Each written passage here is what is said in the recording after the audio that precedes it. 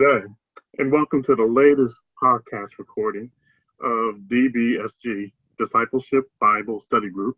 You're here with Brother Rob and Brother Fred. Hey, Brother Fred. Hey, hello out there, everyone. Hello again. And we're coming to you with a very interesting topic, as this time is a reflection of how we as Christians should conduct ourselves. Sometimes it's good to reflect on some of the characters in the Bible that we come across to analyze ourselves and the word in general. So today we're going to talk about Saul, one of the worst characters from the Bible as he started out, and see how we can look at his transformation as a way to inspire us as Christians today. And Brother Fred, why don't you expound on Saul for us and give us a little background on him for those who may have forgotten about this unforgettable guy.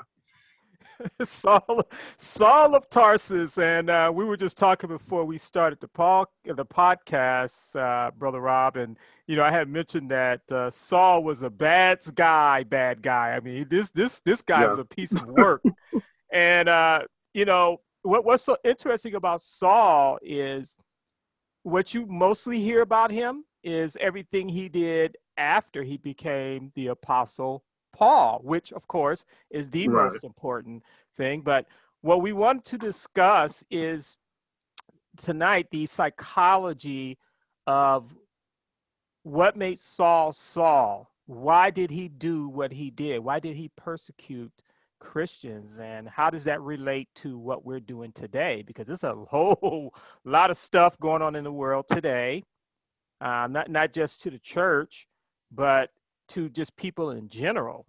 We're seeing it across the board. Definitely, yeah. And I think people can look at themselves and say, well, I haven't done half what what Saul has done.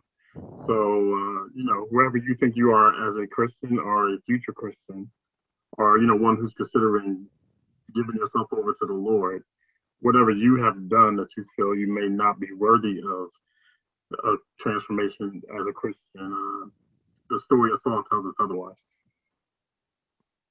So the apostle Saul of Tarsus was had a dual citizenship. He's born of being a Jew.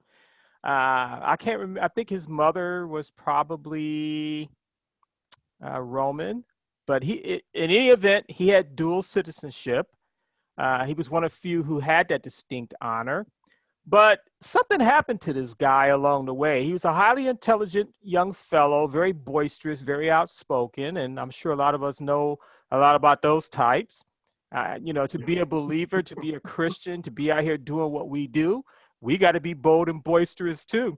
But Saul of Tarsus was batting for the other side, as they say at the time, because what he was doing, and from what I've read up on Saul of Tarsus, he wasn't doing this himself, but he was hanging around with some people who were bringing in modern day Christians at the time, or early Christians, and they were being persecuted, beaten, and then hung or staked to a cross. Most of the time they were crucified, because crucifixion to the Romans was the utmost ugliest thing you could do it to a human being.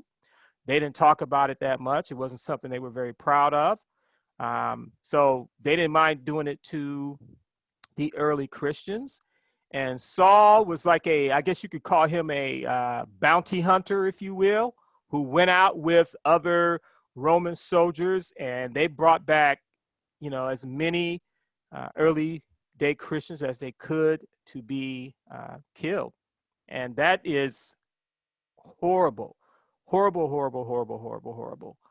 But the most interesting thing is what happened to him when he was leaving Jerusalem on his way to Damascus to do more of what we just mentioned. But before I go into that, I want to mention that Saul was actually there for for Stephen's stoning. Stephen was a young child, probably early teens, who was stoned to death for his belief and faith in Jesus. And if you know anything about stonings back then, I know everybody says, oh, well, how can stoning be that bad? Well, we're not talking about the little tiny pebbles you find in your yard today that occasionally get thrown out by your lawnmower and break out your neighbor's window. We're talking about they would push you down into a pit, a lower level where you couldn't crawl out or climb out. And they would either push over with their foot, or if they could lift them, stones that were probably more than 50 pounds each or more. And they kept doing that until they eventually killed you. So I'm going to assume that stoning never lasted that long, because I can't see a mob hanging out there for 12 hours watching you dodge, boulders and stone, big rocks and stuff. It probably something that happened very quickly. It was a very cold, calculating death. And from what I've learned, the Apostle Saul, I keep saying apostle because all that stands out to me is what Paul did when he became Paul. Hallelujah. But Saul of Tarsus was there for the stoning of Stephen, even though he didn't do any of it himself. So he wasn't the type of guy. He was probably more of an aristocratic type of guy. He wasn't the type of guy who probably liked to get his hands dirty that much unless he had to. But, history sort of paints him as being still an adventurous, tough guy. And on his way from Jerusalem to Damascus, and there's different accounts as to exactly what happened to him. One account states he was struck off his mule, and his mule turned and started talking to him. And of course, that was Jesus talking to the mule. Saul, Saul, Saul, why do thou persecute me? Another account says he saw a blinding light, and that blinding light was Jesus asking him the same thing. But in any event, he became blind. And 3 days later, Ananias restored his sight. And in that 3-day time period, Saul became Paul, the Apostle Paul. Not only was he a believer, this guy in 3 days got the Holy Ghost of Jesus inside of him in 3 days. I know people who couldn't do that in 3 years because they don't have the faith. They don't want to give everything to Jesus. They didn't want to submit to the will of God. But he did it in 3 days plus commercials. Nothing going blind or having a donkey talk to you. I guess that's kind of pushing. Yeah, I guess that's. I don't think you need 3 years to figure that one out. I don't think you need 3 minutes, really.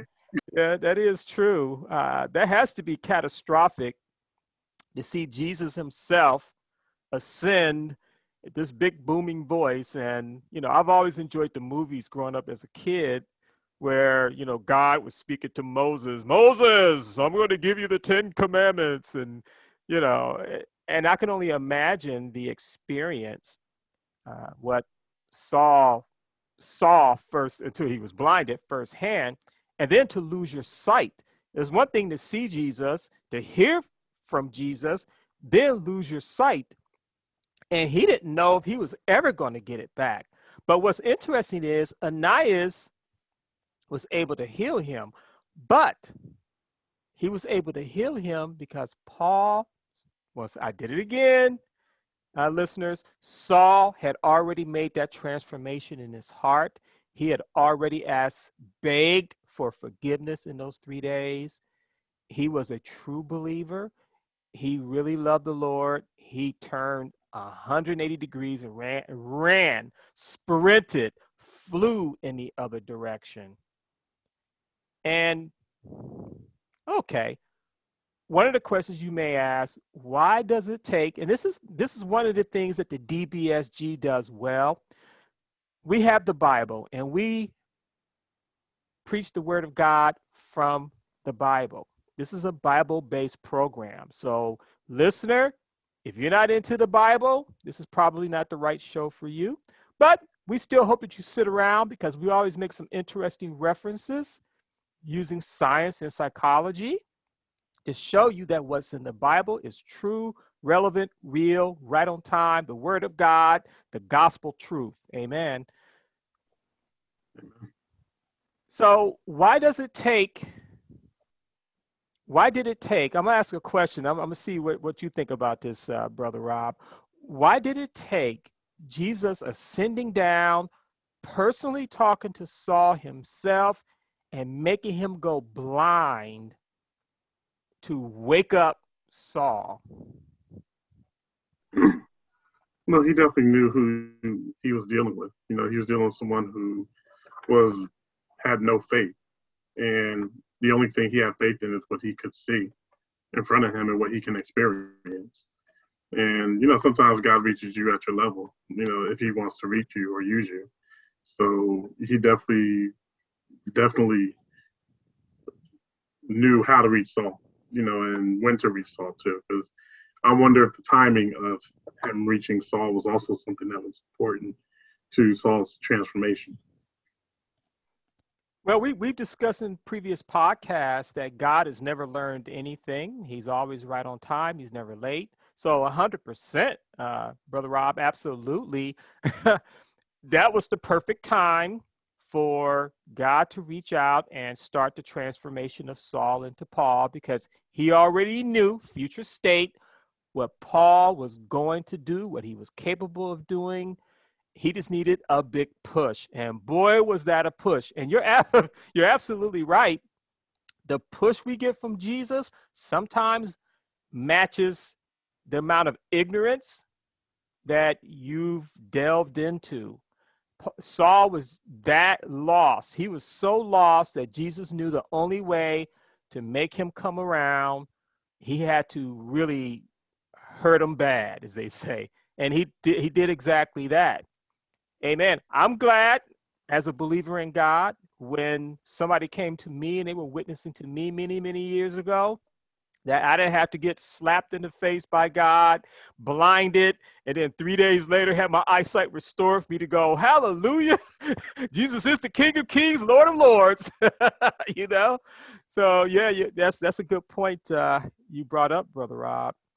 And I feel we have a world full of Saul of Tarsus today. Look at what's Definitely. going on. Yeah, yeah. Look at what's going on in our country. Look at what's going on in other countries. We live in the US of A. Our brother Rob lives in New Jersey. I live in New York. Look at what has happened, transpired in this world in the last 20 years. And I realistically, I only need to go back 1 year, 1 month. But in the last 20 1 years, hour. 1 hour, yes, 1 hour, every day you turn on the news. I remember when I was a kid growing up in Ohio, they had made a movie. I was born in 1965. They made a movie when I was a kid about the Kent State murders.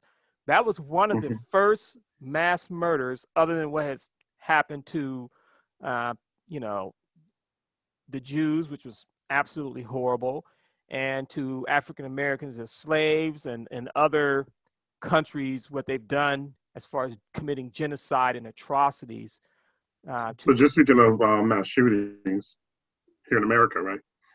With right. the Kent State. Yep. Mm-hmm. And they made a movie out of that. And I remember watching that as a kid, and it galvanized me to the screen. I was like, wow, people actually do stuff like this. And it was unheard of to have something of that magnitude occur. And I couldn't believe it. Now, I don't know what these statistics are, but A lot. yeah, we A average lot. 2 or 3 a month, if not more. No, it's on an almost daily basis now. I think last month there was something like 37 shootings in like 29 days. It was something crazy like that. Wow. I mean, like, you know, well, the mass shooting, I think, is technically 4 people involved, I believe. So there's some mass shootings that we don't really hear a lot about in the news because they could be small, they could be family related. You know, we only really hear about the bigger ones, but it's amazing the rate that mass shootings are taking place. It's definitely one every day on average. Absolutely, absolutely. And listener, I'm going to go out on the limb here a little bit. We're talking some pretty interesting stuff here. I'm going to go out on the limb a little bit because I'm a 20-year veteran, United States Air Force retired. I'm proficient in small arms, still am. My dad was a drill instructor. He was a Green Beret, tough guy. Even though I was very shy, I could handle my own. Even today, I'm trained in the martial arts. I'm very proficient with weapons, but I don't own a gun. I don't feel I need one. Um, I find it kind of interesting. I'm putting this on record right now. I'm for the right to bear arms. So I don't want to do NRA people coming on here with their comments, blah, blah, blah, blah, blah. However, why do you need 5, 10, 15 weapons to guard your home? If you're not a collector, a trader, or seller, why do you need 18, 20 guns and enough ammunition to blow up your whole neighborhood? And most people are not even proficient on 3/4 of them. It's just bragging rights for them. Why do you need all that? If I have And a to even add to that, you can increase your likelihood of injuring yourself with and that's weapons exactly that what I you was have about in to the house. say. Yeah. If someone breaks into your home in the middle of a night, okay? Now, I thought that person to me is dangerous. Most people have alarms on their house. They have dogs. You're breaking into someone's house in the middle of the night when you know they're home. To me, that's a dangerous person. We're not talking about the David Niven cat burglar type that tiptoe in, goes under the electronic eye beams like in the movie and steals a little thing and tiptoe out. Nobody gets hurt, and he's eating a cheese sandwich in a cafe 2 blocks away in a tuxedo. We're not talking about that type of person. We're talking about a person that knows people are home, don't care. And if somebody gets their head busted while he's in there, because if you break into someone's home in the middle of the night, you're expecting some sort of confrontation. You're not going in there stupidly on your. So I get that. The right to want to defend your family. Every American should have that right. I think our police department overall is doing a great job. I have lots of friends who are police officers, family. I have people who are in the military, who are special forces that are friends. I get that. I get all that. I really do. Okay.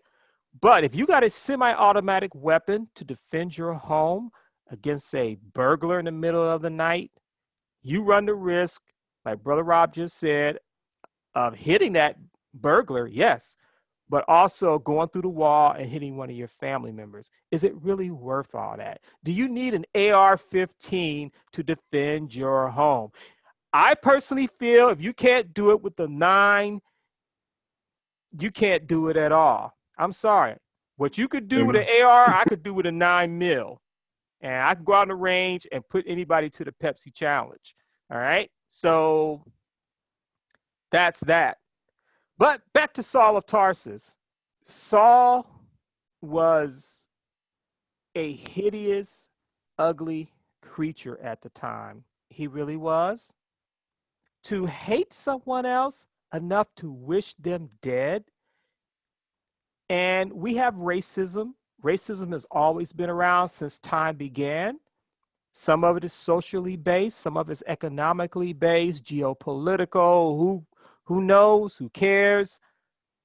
But the origin of hatred is fear. If you can't, listener, those who are saying, oh, no, my race of people is better than everybody else's. If you can't love yourself enough, you'll never be able to respect and love others. Amen. Amen. If you're that concerned that your neighbor's doing better than you, or he looks better than you, or his skin color is different than yours, so you have a problem with that. A skin color, listener, is just a pigment. It really is. It's just a pigment. That's all it is. It's just a pigment. So people who are African American have more pigmentation in their skin. than non-African Americans.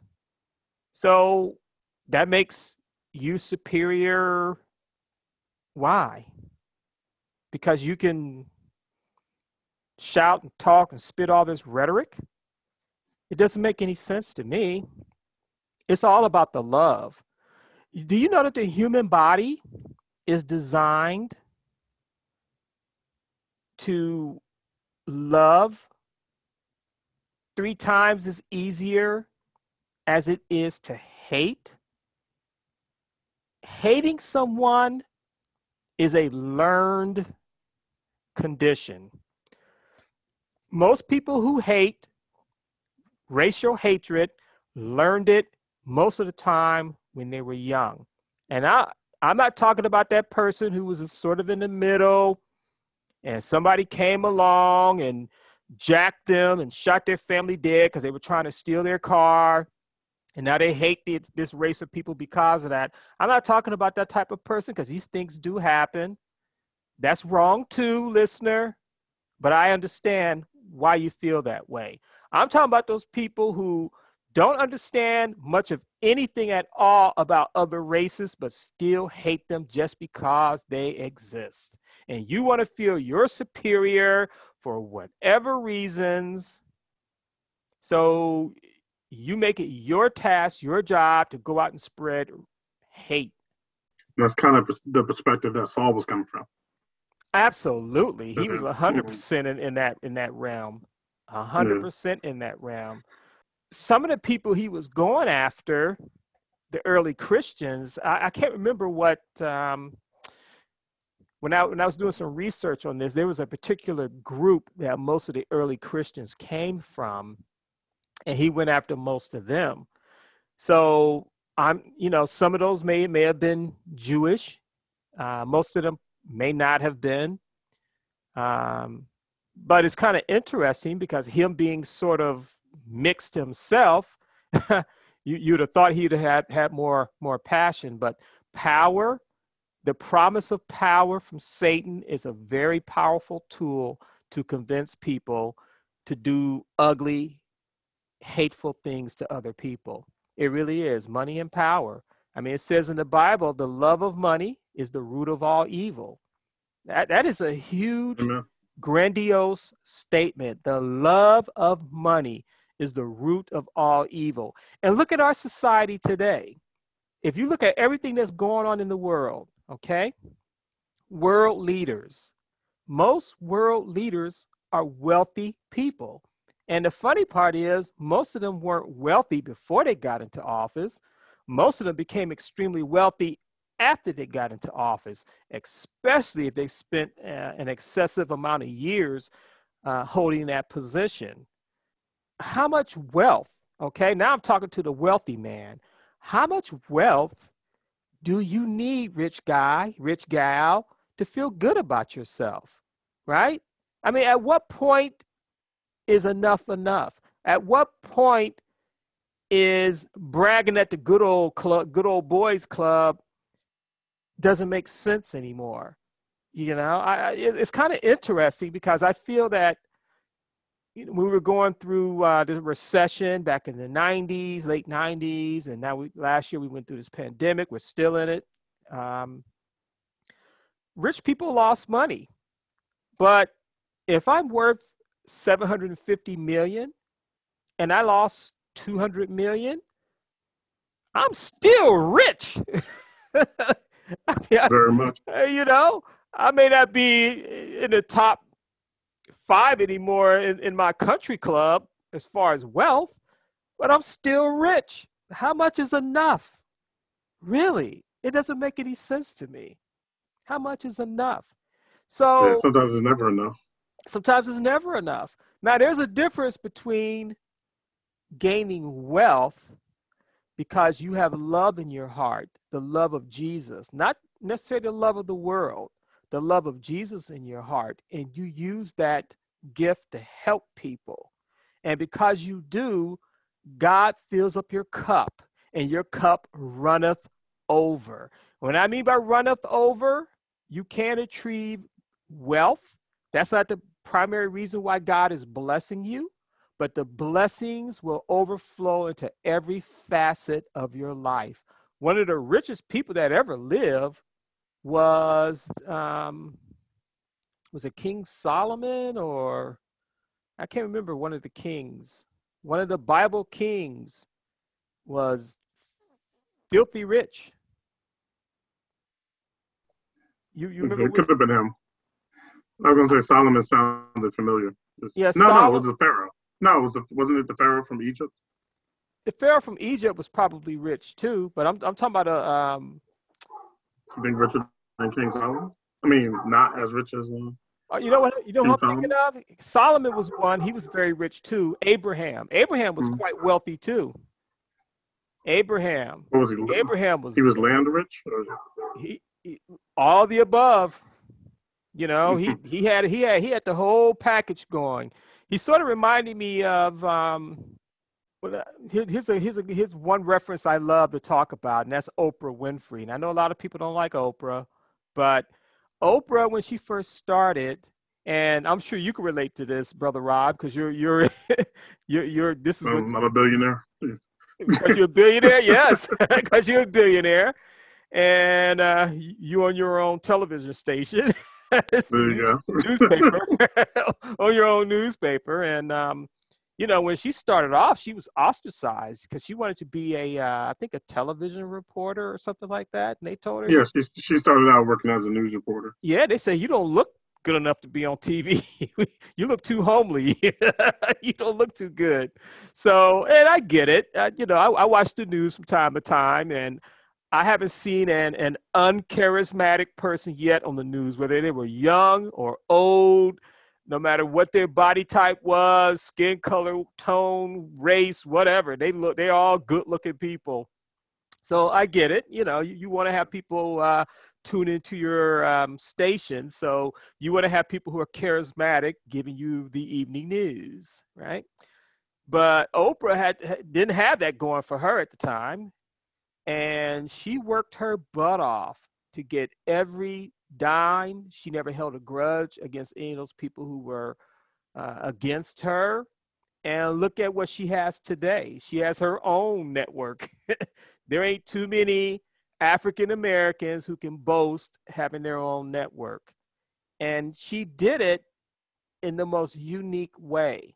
When she had her talk show, and I used to watch it from time to time, when she had her talk show, one of the things Oprah did very well that I loved, she talked real issues and she let her emotions fly.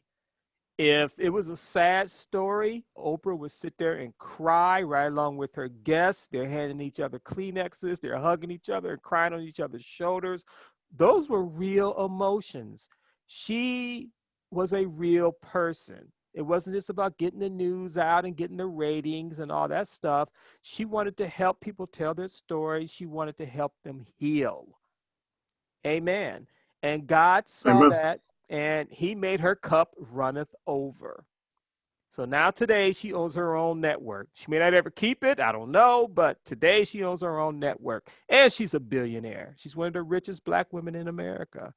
So in the land of I think opportunity, what's that? I think the richest Black woman in America. Yeah, she's even richer than you, Brother Rob. I know, right? I'm teasing, Brother Rob. What do you do for a living again? Tell. I work as a news editor, Yeah. and definitely not making $1 billion. So I'm a penny. I'm a penny. Yeah. That's why I love hearing him speak and the way he prefaces things. He just has such a silky smooth voice. I love to listen to Brother Rob, and he always says, one of those people who says and does the right thing all the time. He's a great witness for God. I love him. So America is the land of dreams and opportunity, and certain people have taken the opportunity. I call it the 10-80-10 rule, which you can apply to most workplaces. You can apply to most households, families, but you can also apply it to the business world, where you got the 10% at the top, who's the upper crust. You got the 80% in the middle, who are hardworking people, And then you got the 10% at the bottom who really don't want to do anything with their life. They're more or less like the scourge of society who just take all the time. But when you really look at most of the upper crust, they take all the time too. They just do it legally. See, when Right. you can call your friend in Congress or a senator and say, look, I own company X over here, and this law has hurt me over here. Why don't you help me out a little bit here?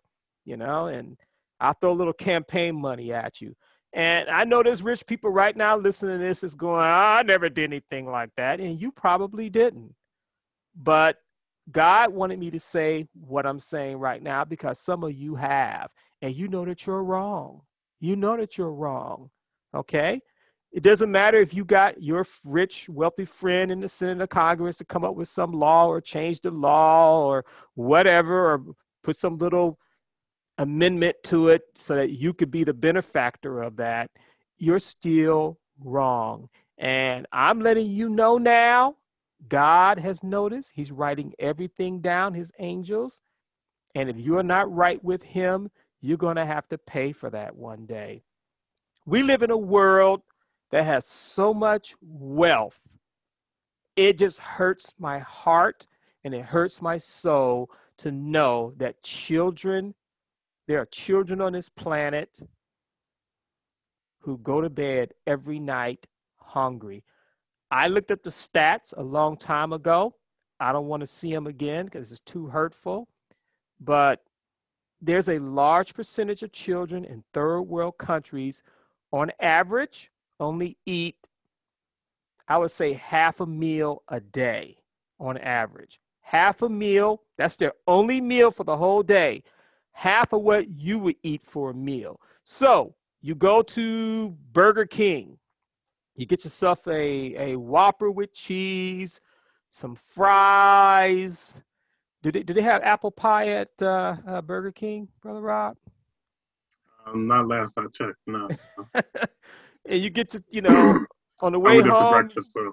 yeah, you stop by one of the grocery stores and you get yourself a pie, a little apple pie, and you bake it in the oven, have yourself a cup of Joe or a glass of wine with your lunch, and you have a good time.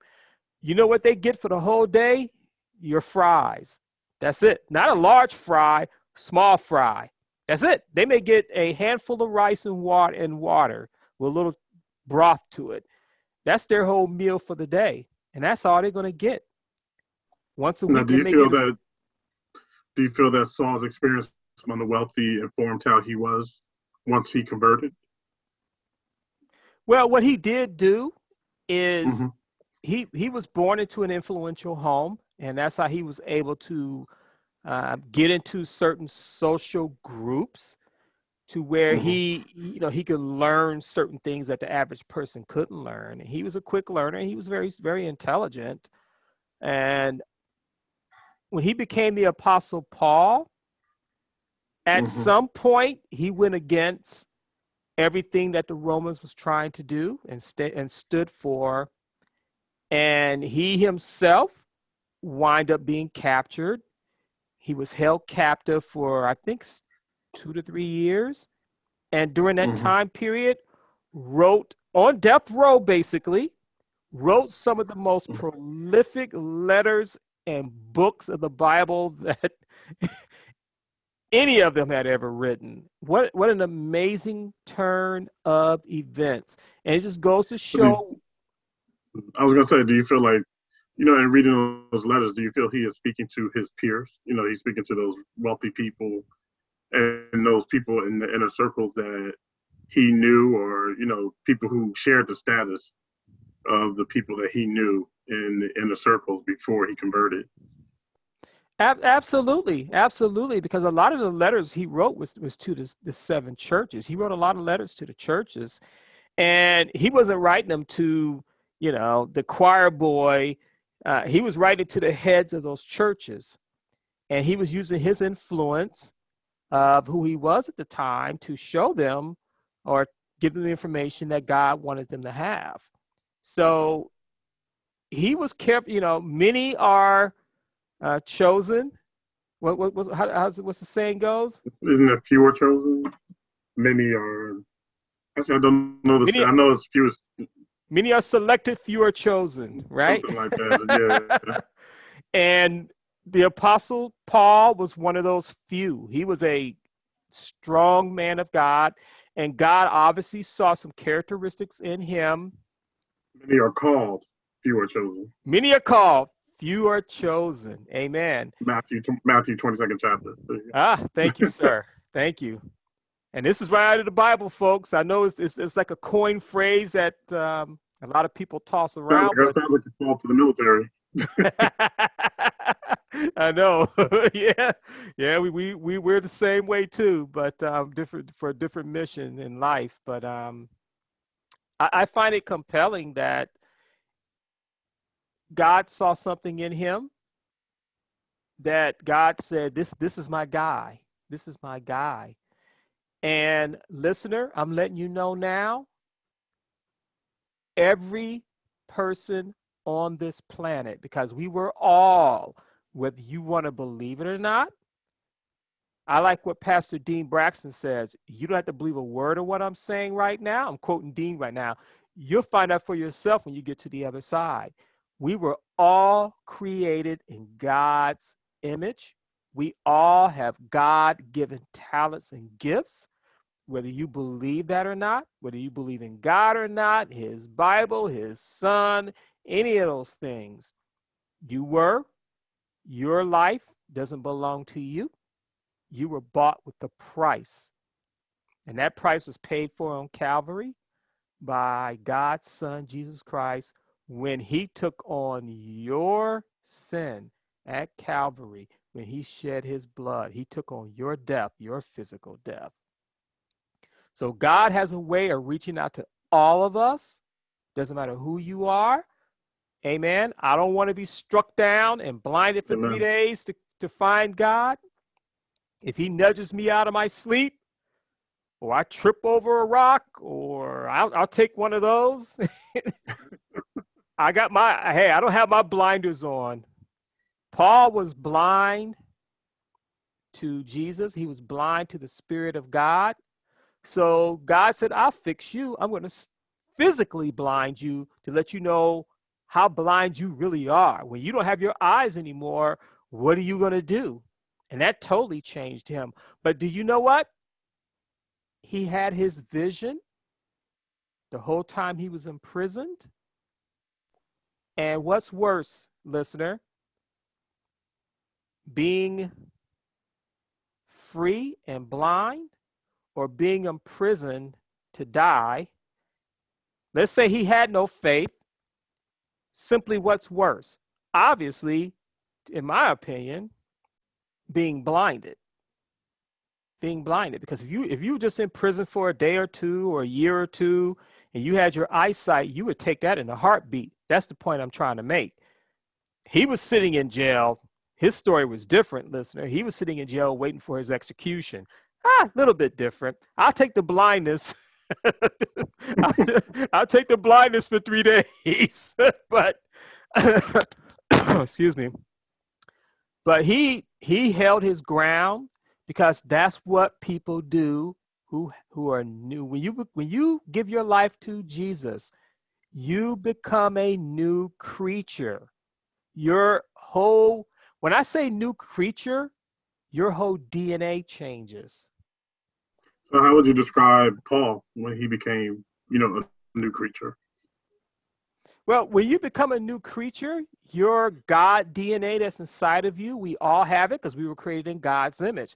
When it says we're created in God's image, it's all the way down to our DNA. So, but if you're not serving him, there's certain attributes in your DNA that doesn't get awakened or released or turned on.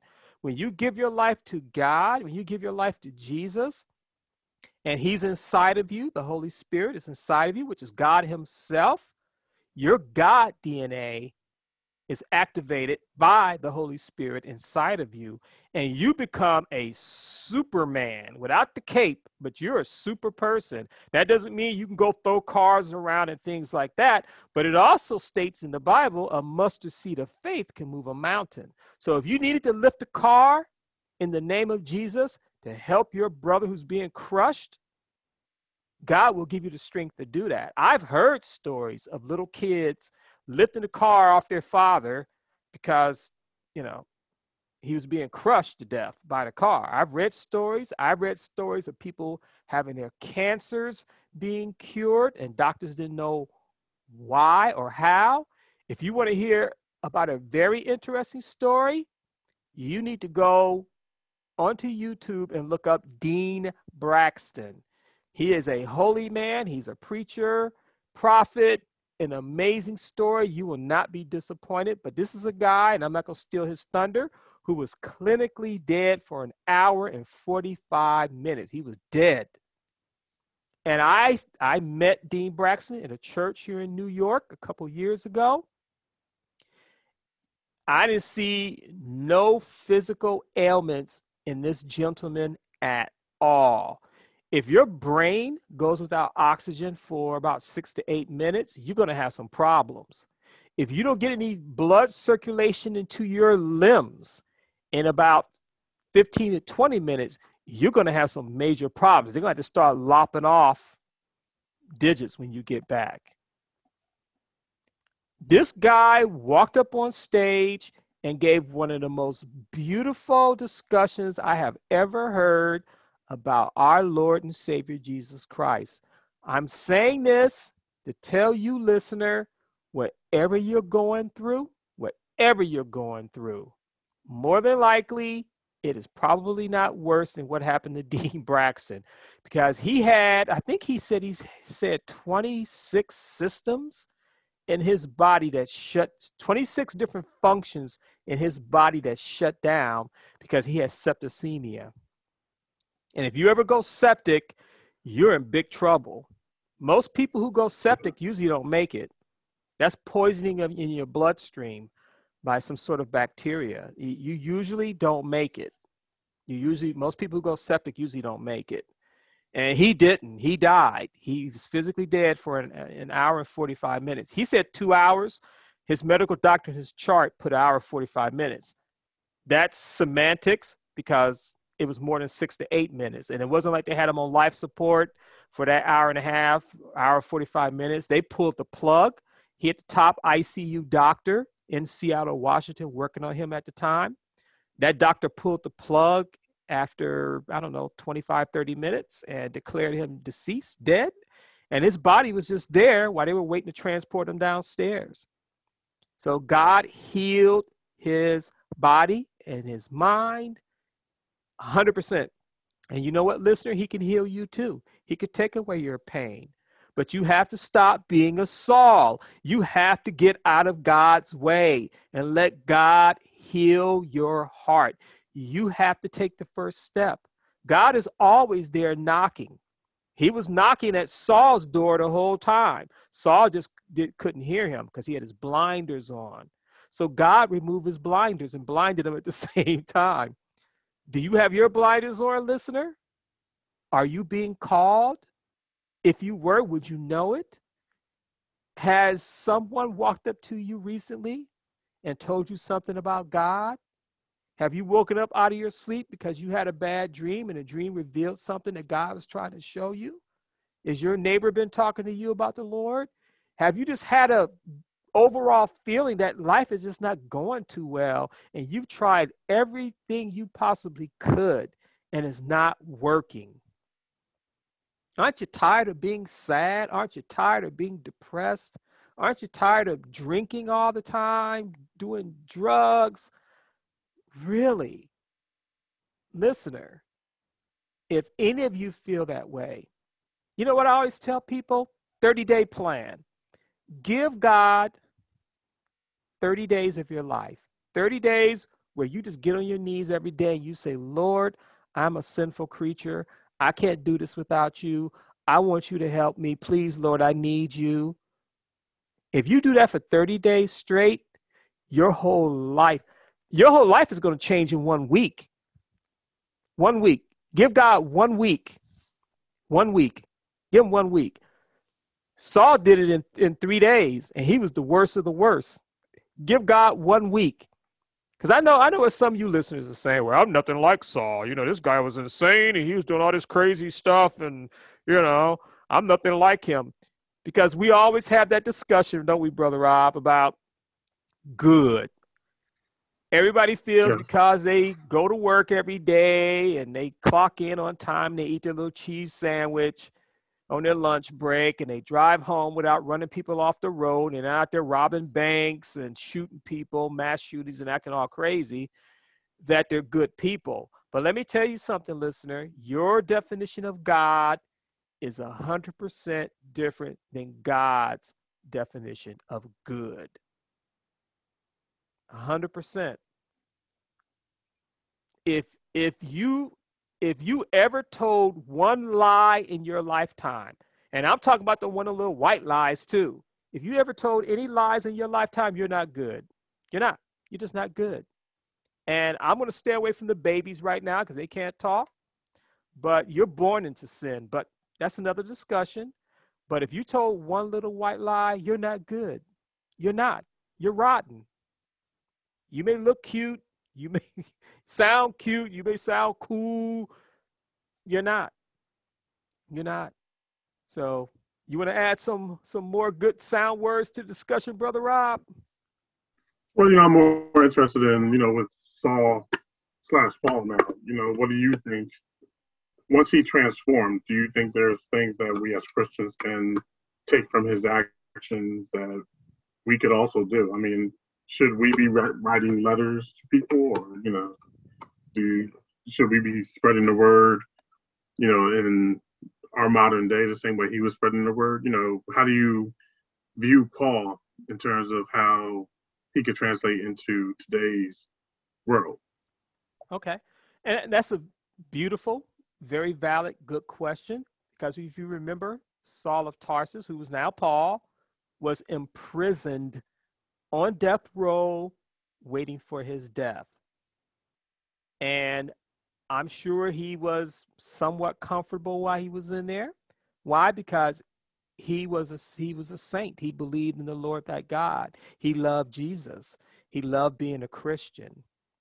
So even though he was locked up, even though he knew he was going to die, he still did God's work. And his So there's form of no excuse. Oh, it's no There was no excuse. excuse. His form of communication was writing. He didn't have no TV. He didn't have no stereo. All those things that prisoners have today to make them somewhat comfortable. He didn't have any of that. He had a pen and a paper. He had candles. They fed him. He had somehow relieved himself somehow. I'm sure they didn't have no Kohler's toilets back then. And that was it. He had visitors from time to time. Most of them were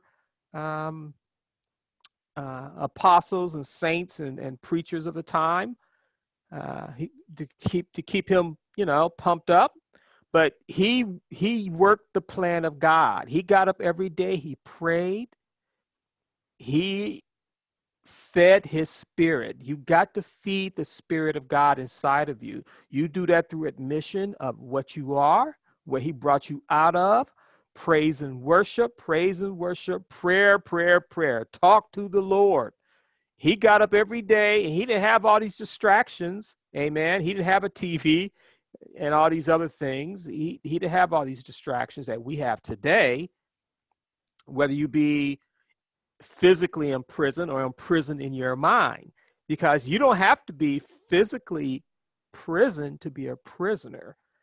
You are a prisoner to your own sinful, bad habits. If you know you're supposed to be reading your word, and I'm talking to believers now, if you know you're supposed to be praying, if you know you're supposed to be out witnessing to people, but you rather hang out, you rather go chase skirts, you rather just, watch all this crap on TV all the time, you're not working the plan. You're not being an Apostle Paul. You're really not. You really aren't. You are in a mental prison. And I had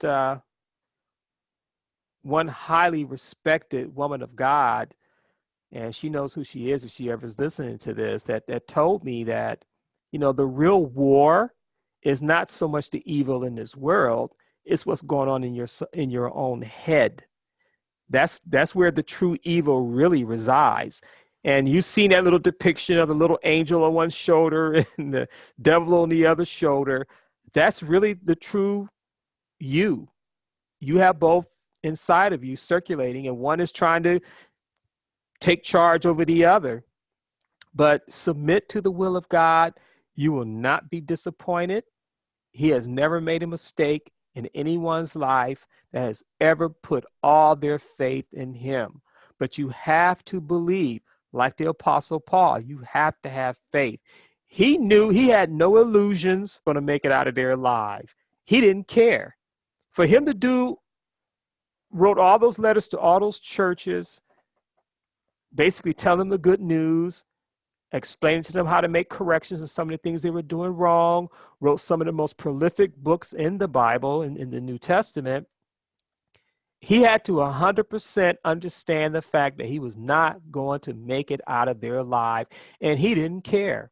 He didn't care. I don't think Paul was one of those type of guys who every night when he went to bed, he was whimpering and crying because he couldn't get out of there and be a free man. Yeah, I think he was a tough guy, and it sounds like he translated or took that toughness in his new life. Amen. He was more free than anybody that's living in some mansion with hundreds of millions of dollars, who don't love the Lord, who feel that they could do whatever they want with their money, wherever they want with their life. Because you know what? I'm rich. How many times do we see that on TV or in Hollywood or blah, blah, blah, where this small elect group of wealthy people flaunt their wealth and their attitude and their craziness and look what I got, look what I can do, and da da da. And I've heard so many stories about people who are actors who don't want to act with certain actors and actresses because they're just rude and condescending and think that they're God's gift to the world. When you are God's gift to the world, but you're not living for the Lord. So you're not God's gift to the world. Amen. Amen.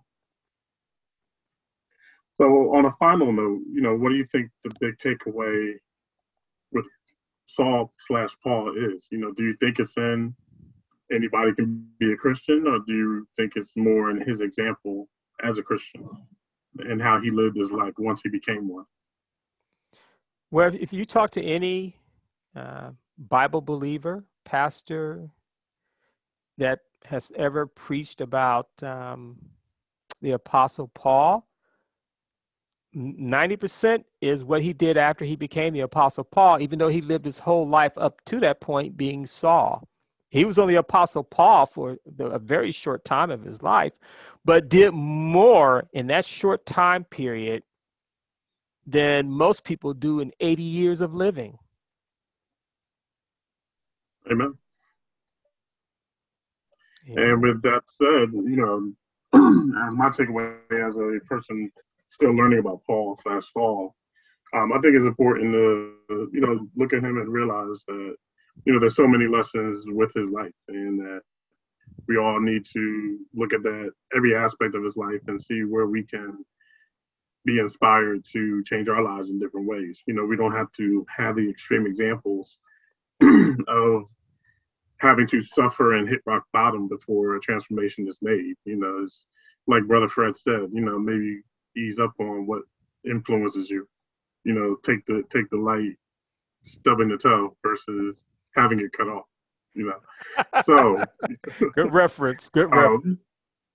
Thank you, Brother Fred, for that very enlightening podcast on Saul/Paul.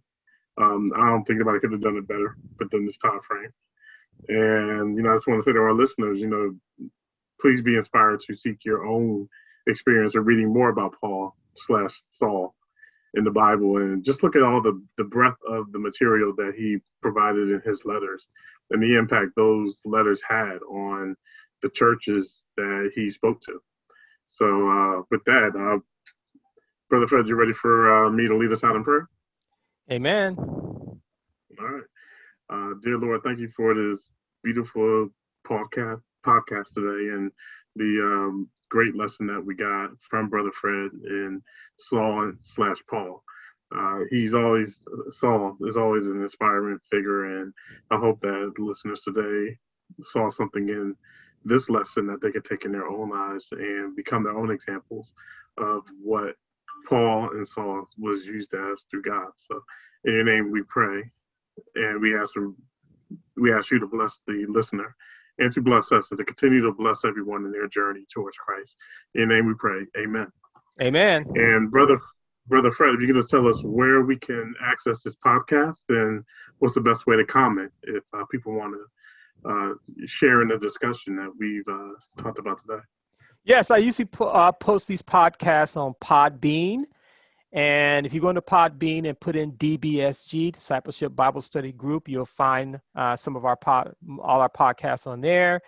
And feel free to leave a comment or message or a thought or how it influenced your life, things we can do better, what should we have said. I mean, all the above. This is God's work, not ours, not mine, not Brother Rob. This is God's work. And if one person gets saved out of this whole experience and all these podcasts we put out, then we've done our job. So amen and amen. And if they're on social media, what social media can they access to leave comments and to hear this podcast if they're not going directly to Podbean? Right. And I usually like to put them out on YouTube. I'll be putting them out on YouTube as well and other venues. So we'll be getting more podcasts out there. And Facebook as well. Facebook, I forgot all about Facebook. Yes, I usually put them out on Facebook, a link that could take you straight to the Podbean and DBS. But feel free to leave any message, good or bad, because if it's good, hallelujah, and if it's bad, I'm going to pray for you. Amen. Amen. So, and we look forward to the comments that are left there because good or bad, they're always enlightening to us in terms of how the podcast is being received and what are some of the things we should be discussing. So with that said, listener, thank you very much for listening to our podcast, and we hope you have a blessed week. And we look forward to having you listen to our next podcast. God have a bless nice you. night. Good night.